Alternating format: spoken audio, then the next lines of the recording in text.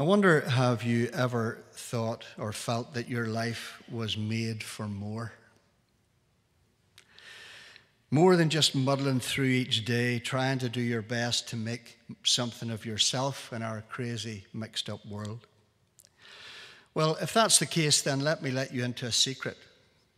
That feeling or that desire within you has been planted inside you by Almighty God, the God who made you in his own image and likeness. The God who has a plan for you to be adopted into his kingdom family, to live as a steward of his earth for his glory as you walk with him through all of the challenges and all of the adventures of life ahead. That's what God wants for you. Does that sound appealing to you? Well, if so, you can read about those things in the Old Testament book of Genesis in chapter 2, the book that tells us all about beginnings. And in Ecclesiastes chapter 3 and verse 11, we read that God has made everything beautiful for its own time. He has planted eternity in the human heart, in your heart, and in mine. That's something amazing. And so if that's all true, then it means that your life and mine from Monday to Sunday, that our lives are not just here by accident. You have been made for significance, and God wants you to know this very night that the greatest thing that you can do with your life is to worship him with all that you are and all that you have. Because whenever you do that, then your heart just melts as you marvel at his amazing gift of mercy. And whenever you know about his mercy, and whenever you experience that mercy all day, every day, you'll just want to glorify and enjoy him forever as you offer yourself every day in service of him with love. But what's mercy, you might ask? Well, it's a biblical word that describes how God loves us so much that he desires not to treat us as our sins deserve. And he has put in place a rescue plan that millions of people worldwide have been celebrating in the Christian festival called Easter that we've all been part of during the past few days. The passage that we're looking at tonight is from an ancient letter that was written by a guy called Paul, who'd had his life transformed from the inside out for good because he'd begun a relationship with the Lord Jesus Christ, the first person to have ever died and risen again, proving that he was the Messiah who was written about hundreds of years before in a collection of sacred writings that are called the Old Testament. And his name says everything about him. Before he was born, you know the story, how an angel came and told his parents that he was to be called Jesus. Why? Because he was going to save his people from their sins. Now, you might say, well, what's the importance of that for me in 2023? Surely that happened a long, long time ago. Well, Paul actually answers that question in this letter. In Romans chapter 3 and verse 23, we read that all have sinned and fall short of the glory of God. And later on in chapter 6 and verse 23, we get the scary news that the wages of that sin is death. And whenever we read about it, it's not just physical death, that we no longer live our lives in the body, but it's also, and perhaps far more seriously, spiritual death and separation from God, not just for time, but for all eternity. That's very serious stuff. And if that was all that Paul had to say in this letter, then we know that we'd all be doomed to an eternity without God and without hope. But it's just lovely for me, and this is the joy of being a preacher, is that you can stand before people, and yes, you tell them about sin and about the mess in their lives, but you tell them that God's word has hope and good news in it. Because both of those verses end with great news for people who hear the bad news about sin, who turn to Jesus for salvation.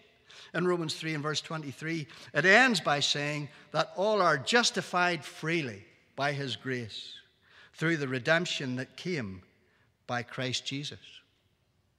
And again, in Romans chapter 6 and verse 23, it confirms all that by saying that the gift of God is eternal life in Christ Jesus our Lord. So that's what we have been celebrating at Easter, this amazing gift of eternal life, of freedom, of redemption from sin. And so chapters 1 to 11 of this letter introduce us to big Bible words that speak of God's mercies towards us, and that we are justified freely by faith in Jesus. What's that about? Well, justified is a legal term. It means that God, who's the judge, sets us free from the judgment that we deserve for our sinfulness. Why? Because Jesus has taken it from us. He has borne the wrath of God for us, so that we are justified freely by faith in Jesus. And we also read in Romans that we are sanctified, a word that means that God is doing a holy makeover in our lives. That can be scary, but it's also wonderful to think that God wants to change you. But how does he want to change you? Well, he wants to work in you all day, every day, to make you think and act and become more like Jesus, his Son. Isn't that beautiful? Isn't that amazing? To think that God has that plan for your life and mine. And you know, one of the best words that we read in the Bible in this letter to the Romans is righteousness. Now, I know that you know your own heart. And so I don't have to tell you about the heavy burdens that you carry of guilt and shame and dissatisfaction that annoy your head so much, especially in that wee thinky time. I don't know about you, but for me, whenever you go to bed and you turn the light out, all the stuff that's happened in the day, and especially all the bad stuff, all comes to your mind. And so in that thinky time, all of the mess in your life comes to your mind. And you feel trapped. Because you know that you can't stop yourself from thinking and speaking and acting in ways that are selfish and wicked and shameful and destructive. You tell lies, you're full of pride, and you have an awful fear of dying. Because you just know that if there is a God, well, he has it in for you. He has it in for you for living a life that is just a rebellious mess in so many ways. You know that. And so you feel pathetic. The young ones would say, you feel crap, don't you? You just feel crap about it. But hear this tonight. Paul tells us in this letter that God is a God of mercy. And so if you turn from the sin that you hate and put your trust in his Son, Jesus, God promises that he will wipe the slate of your life clean. And he'll give you a righteousness that you don't deserve and you can never earn. With the result that when God looks at you, he now sees you as holy, acceptable, perfect in his sight, just like Jesus. Isn't that amazing? Listen, I know that some of you tonight, that you feel guilty and you're so burdened in your own heart and you don't feel worthy. Well, you're not worthy. But Jesus considered it worthwhile to die and rise again for you, so that you might receive righteousness from him, that you might know that he loves you, that he might make you acceptable in God's sight. And how does it all work? Well, the Easter story tells us so, the story of the cross. We read in the scriptures that the blood that Jesus shed for you on a Roman cross in that place called Calvary, which is outside a city in Jerusalem in Israel, a few thousand miles away from here. Jesus died on that cross over 2,000 years ago. And in 1 John chapter 1 and verse 7, we hear this amazing truth, that the blood of Jesus Christ cleanses you from all sin. Hallelujah. So you don't need to carry that burden anymore, because the blood of Jesus Christ cleanses you from all sin, past, present, and future.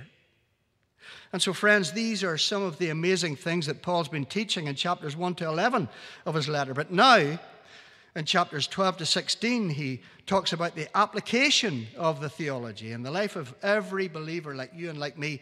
And it's all pretty dramatic, Because Paul tells us that God's plan is that each one of us is called to engage in spiritual warfare. And that we're supernaturally equipped to play an active part in God's dream team, the church. To do what?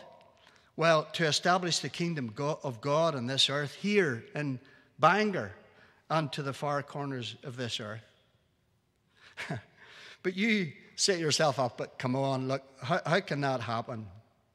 You ask that as you look into your own heart and you see how easily distracted you are by all the stuff that's on your phone and on TV and all of the busyness at school and at college and at work. And then you look around, even here, at all the people in church. We're all so different in church. And so how can this work? How can we all become active members of God's dream team to change this world for Him? Well, again, we thank God that the answer to that question is in the Scriptures here. And it's clear that it's not something we can do. It's a God thing. You can only do it His way. And it's important to note that Paul wrote this letter to a very divided church in the city of Rome. And let's remember that the city of Rome was the headquarters of the very mighty and very pagan Roman Empire. And the church was tiny at that time, a very small percentage of the population. And yet still the plan of God was that the gospel would go to the ends of the earth.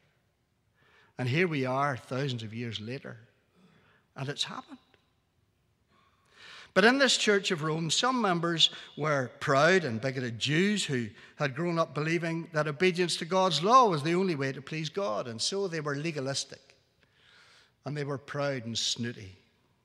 And they looked down at others who were Gentiles, who knew nothing about their law. And so there was a conflict in the church. And yet all of these followers of Jesus needed to learn how to live their lives in response to the amazing mercies of God. To fulfill the two greatest imperatives that we read in the New Testament that Jesus Himself gives, where we're to love the Lord our God with heart and soul and mind and strength and love our neighbor as ourselves. And also to obey the Great Commission to go into all the world and to proclaim Christ to all nations. Now look, I've deliberately taken quite a long time at the start here to spell out just a little about how amazing God's mercies are tonight. Very deliberately. Why? Because unless your heart has been stirred by the glory story that we read in the Bible, unless you feel humbled by the fact that God should act in love to rescue sinful and undeserving people like you from the awful place that Jesus calls hell, then the honest truth is that the rest of this letter has absolutely no relevance to you. It'll have no relevance to you. You won't be able to get it. You'll be incapable of living a life that is fulfilling and fruitful in God's dream team called the church. Why? Because the honest truth is that you lack the humility to accept that apart from the mercies of God in Christ, you are utterly helpless and hopeless. And your short life on this planet will be tragically lacking the supernatural peace and joy and purpose that God has for you. And it will be lacking because you're not clued in to how incredibly powerful the mercies of God are for you. I've prayed that those words won't describe you tonight.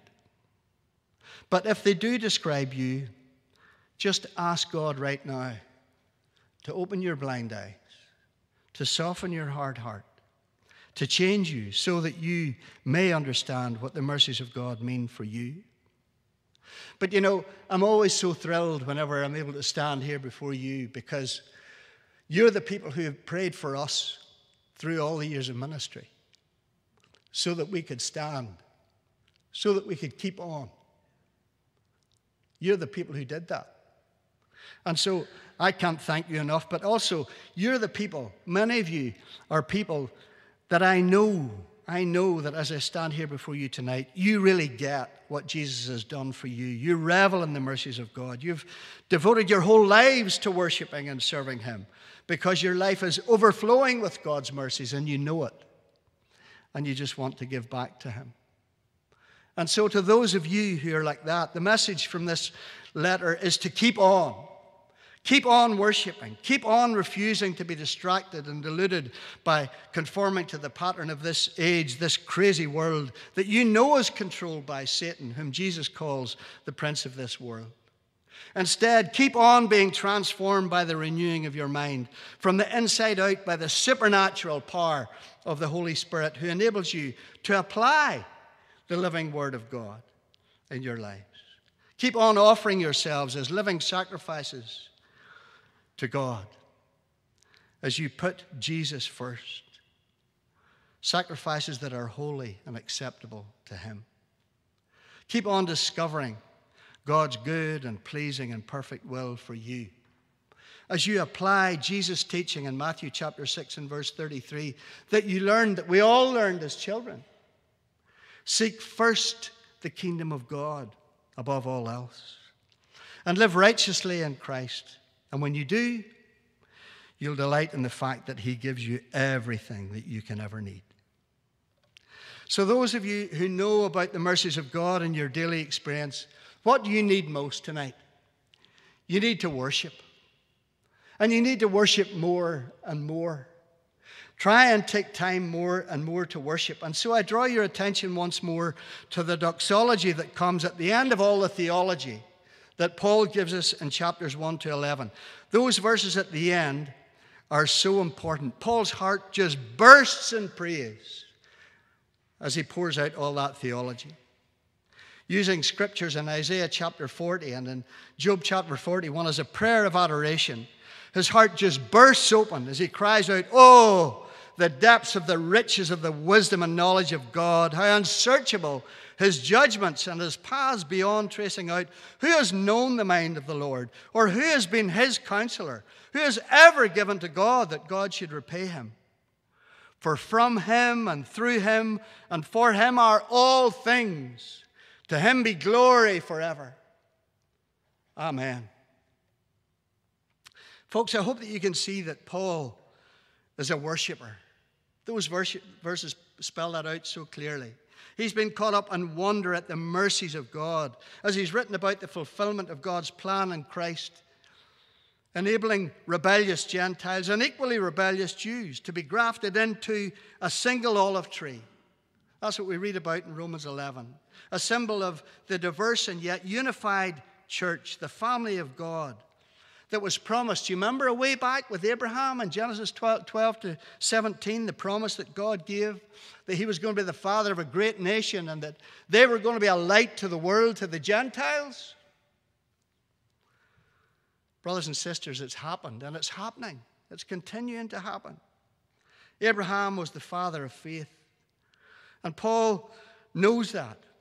And he bursts out in praise. And then he begins chapter 12 with a gentle and winsome appeal. And I want you to notice that because it's really important. Paul could have easily exerted his authority as an apostle and shook his finger at them and been stern with them and told them to do this and that and the other thing. But that's not what he chose to do. And I think it's very important that we acknowledge that, because it calls us to stop and think about how we conduct ourselves in relation to people whom we are hoping to try and help to live their lives in a way that will please God. Paul is very winsome in what he does. He doesn't lord it over them. He didn't do that.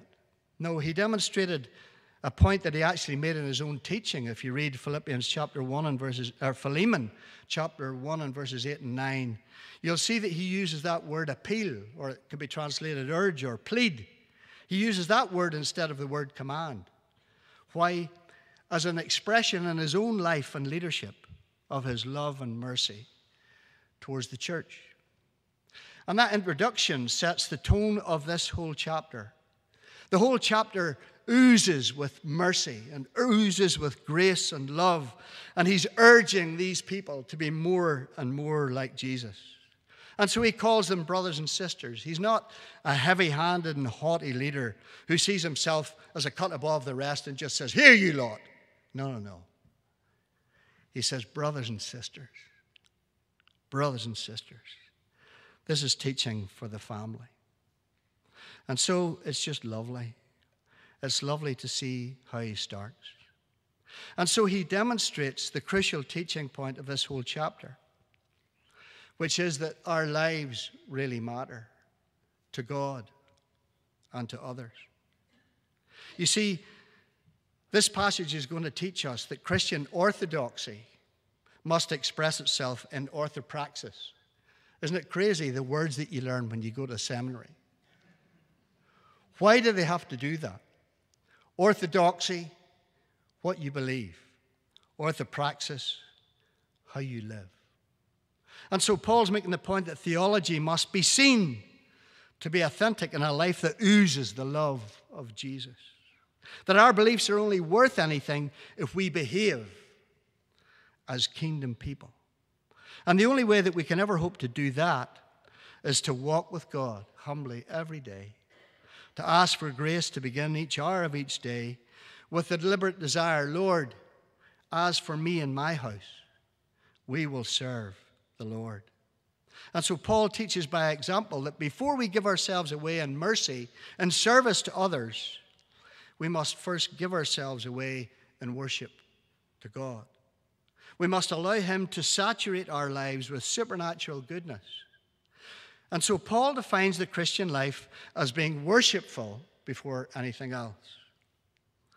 I wonder, is that how you are motivated to live each day of your life? Or do you just get up in the morning and you just say, oh, I need to go, and so you get up and you go and you try and you do all the stuff that you do, and yet so much of it is a mess. Why? Because you've never taken the time to turn your heart towards the Lord and to offer your life to him and to invite him by his Spirit to come and fill you. If that is your way of going, then rejoice tonight, because Jesus is being magnified in the eyes of others as you live as an ambassador for him. People will be moved by the way that you live in such a way that they want to know how they can live such winsome lives and fulsome lives as you do. And whenever that happens, then you can tell them about the mercies of God in Christ Jesus, your Lord. But if you don't do that, and the tendency in all of us is that we don't, we just are so busy at the start of the day. If you don't, then sadly, your life is not an expression of a life-transforming relationship with Jesus. And people's understanding of Christianity will be very different. That we're all just a pack of do-gooders, like so many other socially active people in charities or that have shops down all of our high streets. But folks, that's not at all what Paul's talking about here. He calls us to establish a lifestyle of presenting our bodies to God as living sacrifices, which are holy and acceptable to him. Why? Because nothing short of that will constitute spiritual worship. And unless worship is the breath that we breathe as Christians, our lives will never be able to point lost sinners to the mercies of God in Christ Jesus as their Savior. And so it's crucial to note that the adjective that Paul uses to describe worship in verse 1 is logiken or logiken in Greek, the same word that we get logic from. It makes sense. And so if you want to worship and serve Christianly, you must think logically, being wowed by the mercies of God and wanted to be transformed moment by moment as the Holy Spirit renews your mind and changes your conduct day by day. Well, how can that happen, you might ask? And thank God that his word tells us. In John chapter 4, you remember that great story. The kids, I remember in Port Stewart, whenever we were teaching about this, they talked about the woman of Samaria.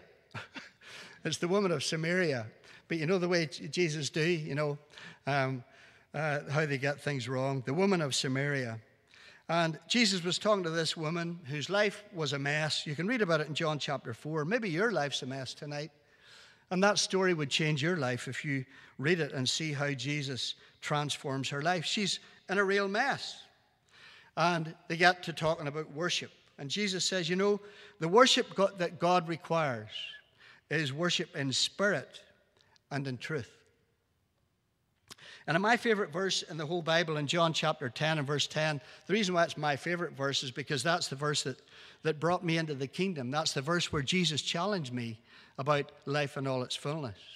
And in this verse, Jesus tells us why truth is so important. He says, abide in my word and it will show you the truth, and the truth will set you free. And a couple of chapters before that, in John chapter 8 and verse 36, Jesus declares that if the Son sets you free, you'll be free indeed. Free indeed. And so knowing the amazing possibility of that, as Jesus had set him free from a life of proud bigotry, as we read his testimony in Acts chapter 9, and if you've never done that, I would encourage you to do it. It's important to read that this man, Paul, who's writing this letter, is writing out of his own personal experience of transformation. And it's a glorious transformation, and it's out of that, it's out of his experience of the mercies of God that Paul tells the divided church in Rome, and you and me tonight, in this chapter 12 of his letter, that the only way to truly live is in Jesus. Earlier in the letter, in chapter 6 and verse 13, he issued a call to holiness. He said, don't offer any part of yourself to sin as an instrument of wickedness, but rather offer yourselves to God as those who have been brought from death to life, and offer every part of yourself to him as an instrument of righteousness. In 1 Corinthians 6 and verses 19 to 20, he issued the call even more bluntly. He wrote, you're not your own, you know. You're not your own, for you were bought with a price. And so because you were bought with a price, glorify God in your body. How can you do that? The only way you can do it is to acknowledge in that same passage in 1 Corinthians 6:19. Paul tells us that believers like you and me, that our bodies are temples of the living God. We have been redeemed to be worshipers. And so, you're not your own. Do you hear that tonight? Because you're not your own and you have been bought with a price, the calling in your life tonight is that you glorify God in your body. We read how that happens in the context of the church. We're all commissioned to use the supernatural gifts of grace that are given to every believer by the Holy Spirit to build up the church so that together we can be salt and light for him in this world. Please note the importance and the urgency in this call, because needless to say, if you think about it, if all of us as Christians don't hear this call, then we will not fulfill our part in the church. And so the church will become weak and ineffective. However, if we are to do what we're called to do, we must seek God's help to overcome one of the biggest stumbling blocks that each of us has to deal with every day, which is the problem or the challenge of being conformed to the pattern of this world. Or as you can see in the margin there in front of you, the margin says the pattern of this age. What's that all about? Well, it's all pretty obvious now, really, isn't it? I don't have to tell you that our society has become more and more and more godless day by day, as people have abandoned Christ in the church and Satan has had greater freedom to destroy lives. And so look at what's happened in the past couple of years in relation to abortion, in relation to the whole gender battle, in relation to attacks on womanhood and the family and faith. And so we need to be equipped for this battle. John Stott, who was one of the greatest Christian leaders I think that the church has ever known in modern times, John Stott said something that all of us need to take heed to.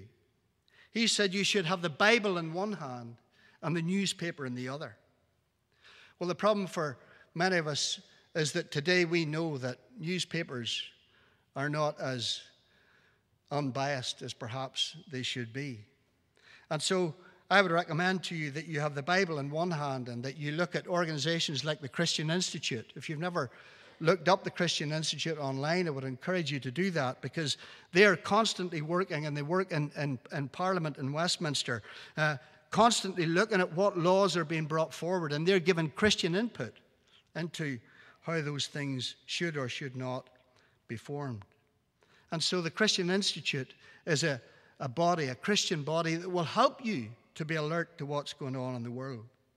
But for sure, we need to be aware so that we can be God's servants in these difficult days, so that we may be able to withstand that temptation to be conformed to the world. I don't need to tell you that ever since our earliest years, you think about your own life. Since your earliest years, you've been taught the world's way, that you're to live in this dog-eat-dog world with competitiveness as your measuring stick. Isn't that right?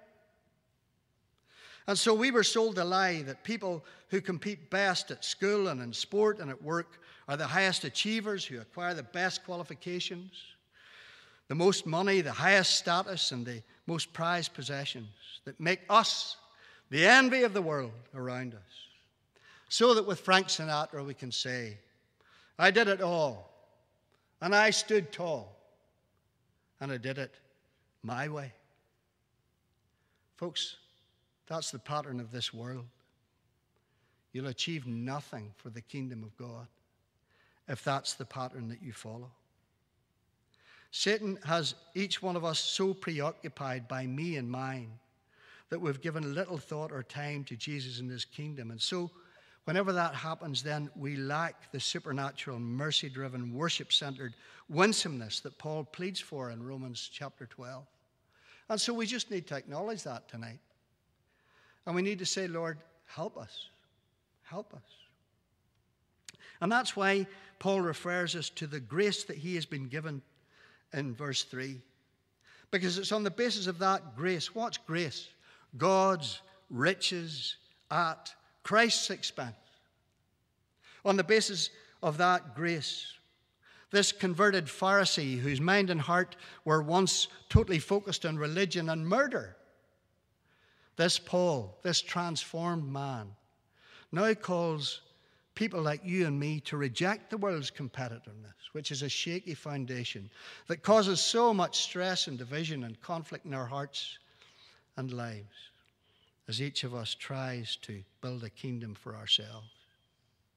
Instead, he pleads with us to humbly build our lives on a very different foundation. What's that? It's the measure of faith. Do you see that? What's faith? Faith is a supernatural gift from God that is only found in Jesus Christ. And whenever you find that faith, you're born again from above. And so the only qualifications that matter in the kingdom of God are the qualifications BA, PhD. Born again. Pride has died. If you've learned nothing else from me tonight, learn that. BA, PhD. Born again, pride has died. But we need to keep putting it down all the time.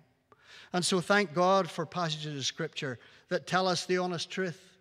In Ephesians 2 and verses 8 and 9, we read that familiar verse. It's by grace that you have been saved. Through faith, it's not of yourselves. It's the gift of God.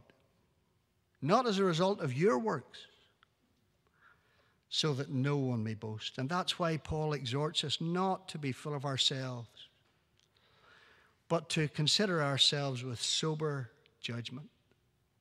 Knowing, as we learned in Romans chapter 8, that without faith, none of us can please God. And so the longing that we must have is, Lord, give me more faith so that I may live my life in a way that pleases you. And so, having established that spiritual foundation based on worship and faith alone, Paul then goes on to spell out what practical living as a member of the church looks like. And it's amazing. Verses 3 to 8 of Romans tell us that mutual respect and ministry or service are God's means for us to discover true fulfillment and fruitfulness in life and change our world for good, in total contrast to our former life of sin as we selfishly competed with others to try to control and discover our own destinies. So Paul tells us in verse 5 that in Christ, we who are many form one body, and each member belongs to all others. So we're not loners anymore. The Christian life is not about being a lone ranger. We're the family of God. We're the body of Christ. We belong to each other. And he tells us that each of us have a different form of equipping from God. But our differences don't make anybody better or worse than anybody else. God has deliberately established things in such a way that no Christian can ever be complete in him or herself. And we should thank God for that, because then it teaches us to appreciate our family in the church. That we know that we need each other if we want to fulfill our destiny in Christ. And so Paul urges each one of us to exercise our gifts for the sake of all others. And this passage is so exciting because it completely transforms our reasons for living. The work of God's Holy Spirit in us sets us free from the endless and tireless tyranny of worldly living. Whenever you submit to the Lord, you're released from hateful jealousy, because you now know that you can find full fulfillment just in being and becoming who you are in Christ. You don't have to look or think about anybody else. It's all about what Jesus is doing in and through you. And you no longer need to constantly look at others and wish that I was like them. It's been one of the saddest things in ministry to constantly see that in people. Terry, I would love to serve the Lord, but I wish that I could do this like so-and-so and that like so-and-so. The scriptures are saying, don't look at anybody else. Just look inside your heart and see what God has done for you, what he's given you, so that you may use that for other people. And one of the lovely things is that because Jesus has not made us the same, we're not spiritual sausages. We don't look the same. We don't think the same. God has created us that way. And so we can celebrate the unity and diversity that exists within the church, knowing that Jesus has made each one of us very different, each with different spiritual gifts that will complement each other's. So your gift and your gift and your gift and your gift will complement mine, and when we bring them all together, God gets the glory. That's the plan. So together, like the members of an orchestra, we can function together as God's dream team and see his kingdom come. Paul goes on in verses 6 to 8 to mention a few of the supernatural ways in which the Holy Spirit uses every Christian to build up the church. There are 3 lists in the New Testament of these charismata, that word that has charis at the very core of it, grace in the New Testament. There's 3 passages. I encourage you to read them. Romans 12 here, the passage that with the list that we're looking at. Also 1 Corinthians 12 to 14, and also Ephesians 4. And it's really important for us to see how very different and yet equally important these gifts are. Prophecy is using our gifts either to foretell or to forthtell what God's will is as a result of a revelation that has been recently given to us. So it's the ability to predict something or to proclaim something as part of a revelation that God has given to you. Now, in 1 Corinthians chapter 14 and verse 3, we read that the person who prophesies speaks to people for their upbuilding and encouragement and consolation. So we have to ask, is that gift important for the church? Absolutely. Sure it is. We all need upbuilding and encouragement and consolation. But here's a really important caveat. Paul spells out that there's always a danger of human error with regard to prophecy. And so, in verse 29 of 1 Corinthians 14, he stresses that believers must weigh up what is being said, using the discernment that the Holy Spirit gives, because prophecy doesn't have the absolute authority that the Scriptures do. And then he mentions service. Service covers a whole range of things that need to get done in church using your head and your hands and whatever resources that God has given to you. People with this gift, they're just people who have generous and spontaneous hearts. They're the people who say, what can I do? What can I do to help? Thank God for servants. And teaching, well, that's the gift of understanding and sharing the Word of God with others. And that's really important because it nourishes and builds up the church, helping them to avoid errors. And what's exhortation or encouragement? Well, it's the gift of encouraging strugglers to keep looking up and to keep on going for Jesus. How important that is. We all need that from time to time. Thank God for the encouragers. And the gift of giving, what's that? Well, it's a unique gift in that while all of us, you know that every single Christian is exhorted to give tithes and offerings for God's work and for people in need. But there are some people who are given this special gift. Like Barnabas in Acts chapter 4, they're moved by the Spirit to make special gifts for the sake of the church. And they're encouraged to give liberally, as we see here.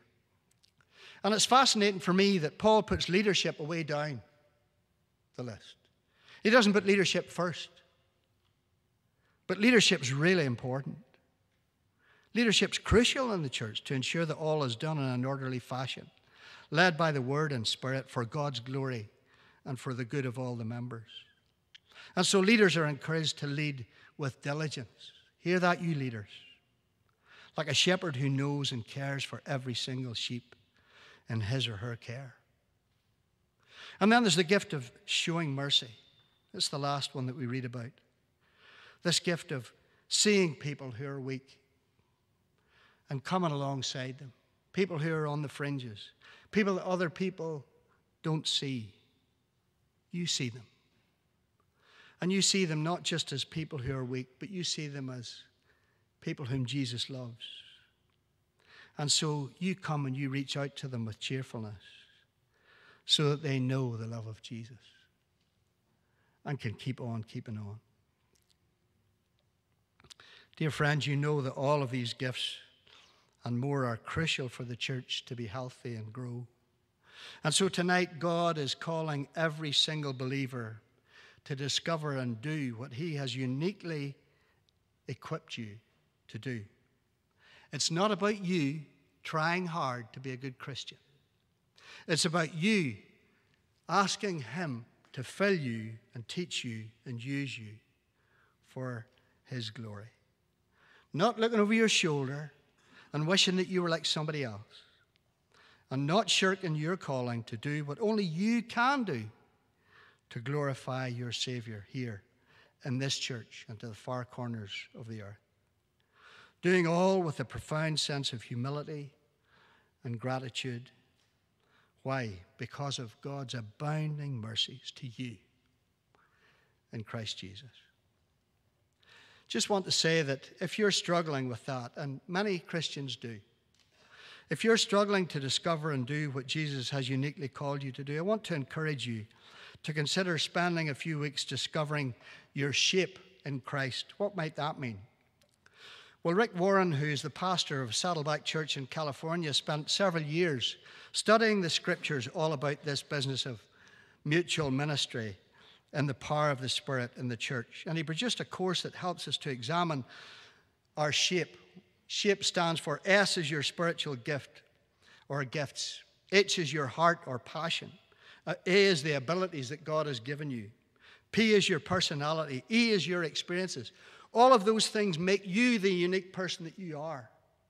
And whenever you take time to look at the person that you are, that God has made you to be, then you begin to discover how you uniquely can serve God in the church and in the world. And so if you'd like to know more about that, send me an email at terrylaverty@gmail.com, all one word, lowercase, or I'll put a sheet of paper out on the desk outside. Just go and write that down, and I'll be happy to arrange to meet with you and give you some material that hopefully will be able to help you in relation to that.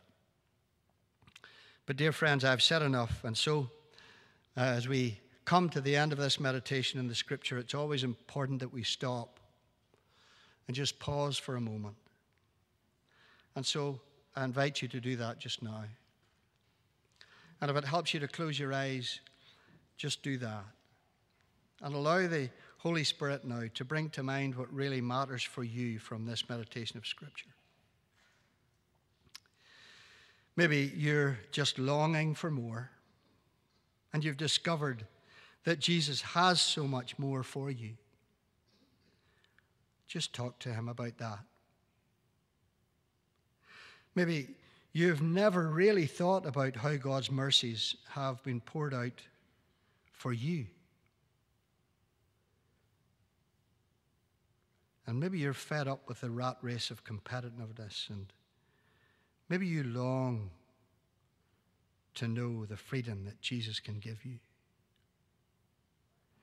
Maybe you long to discover how Jesus has shaped you for significance. Talk to Jesus about that just now.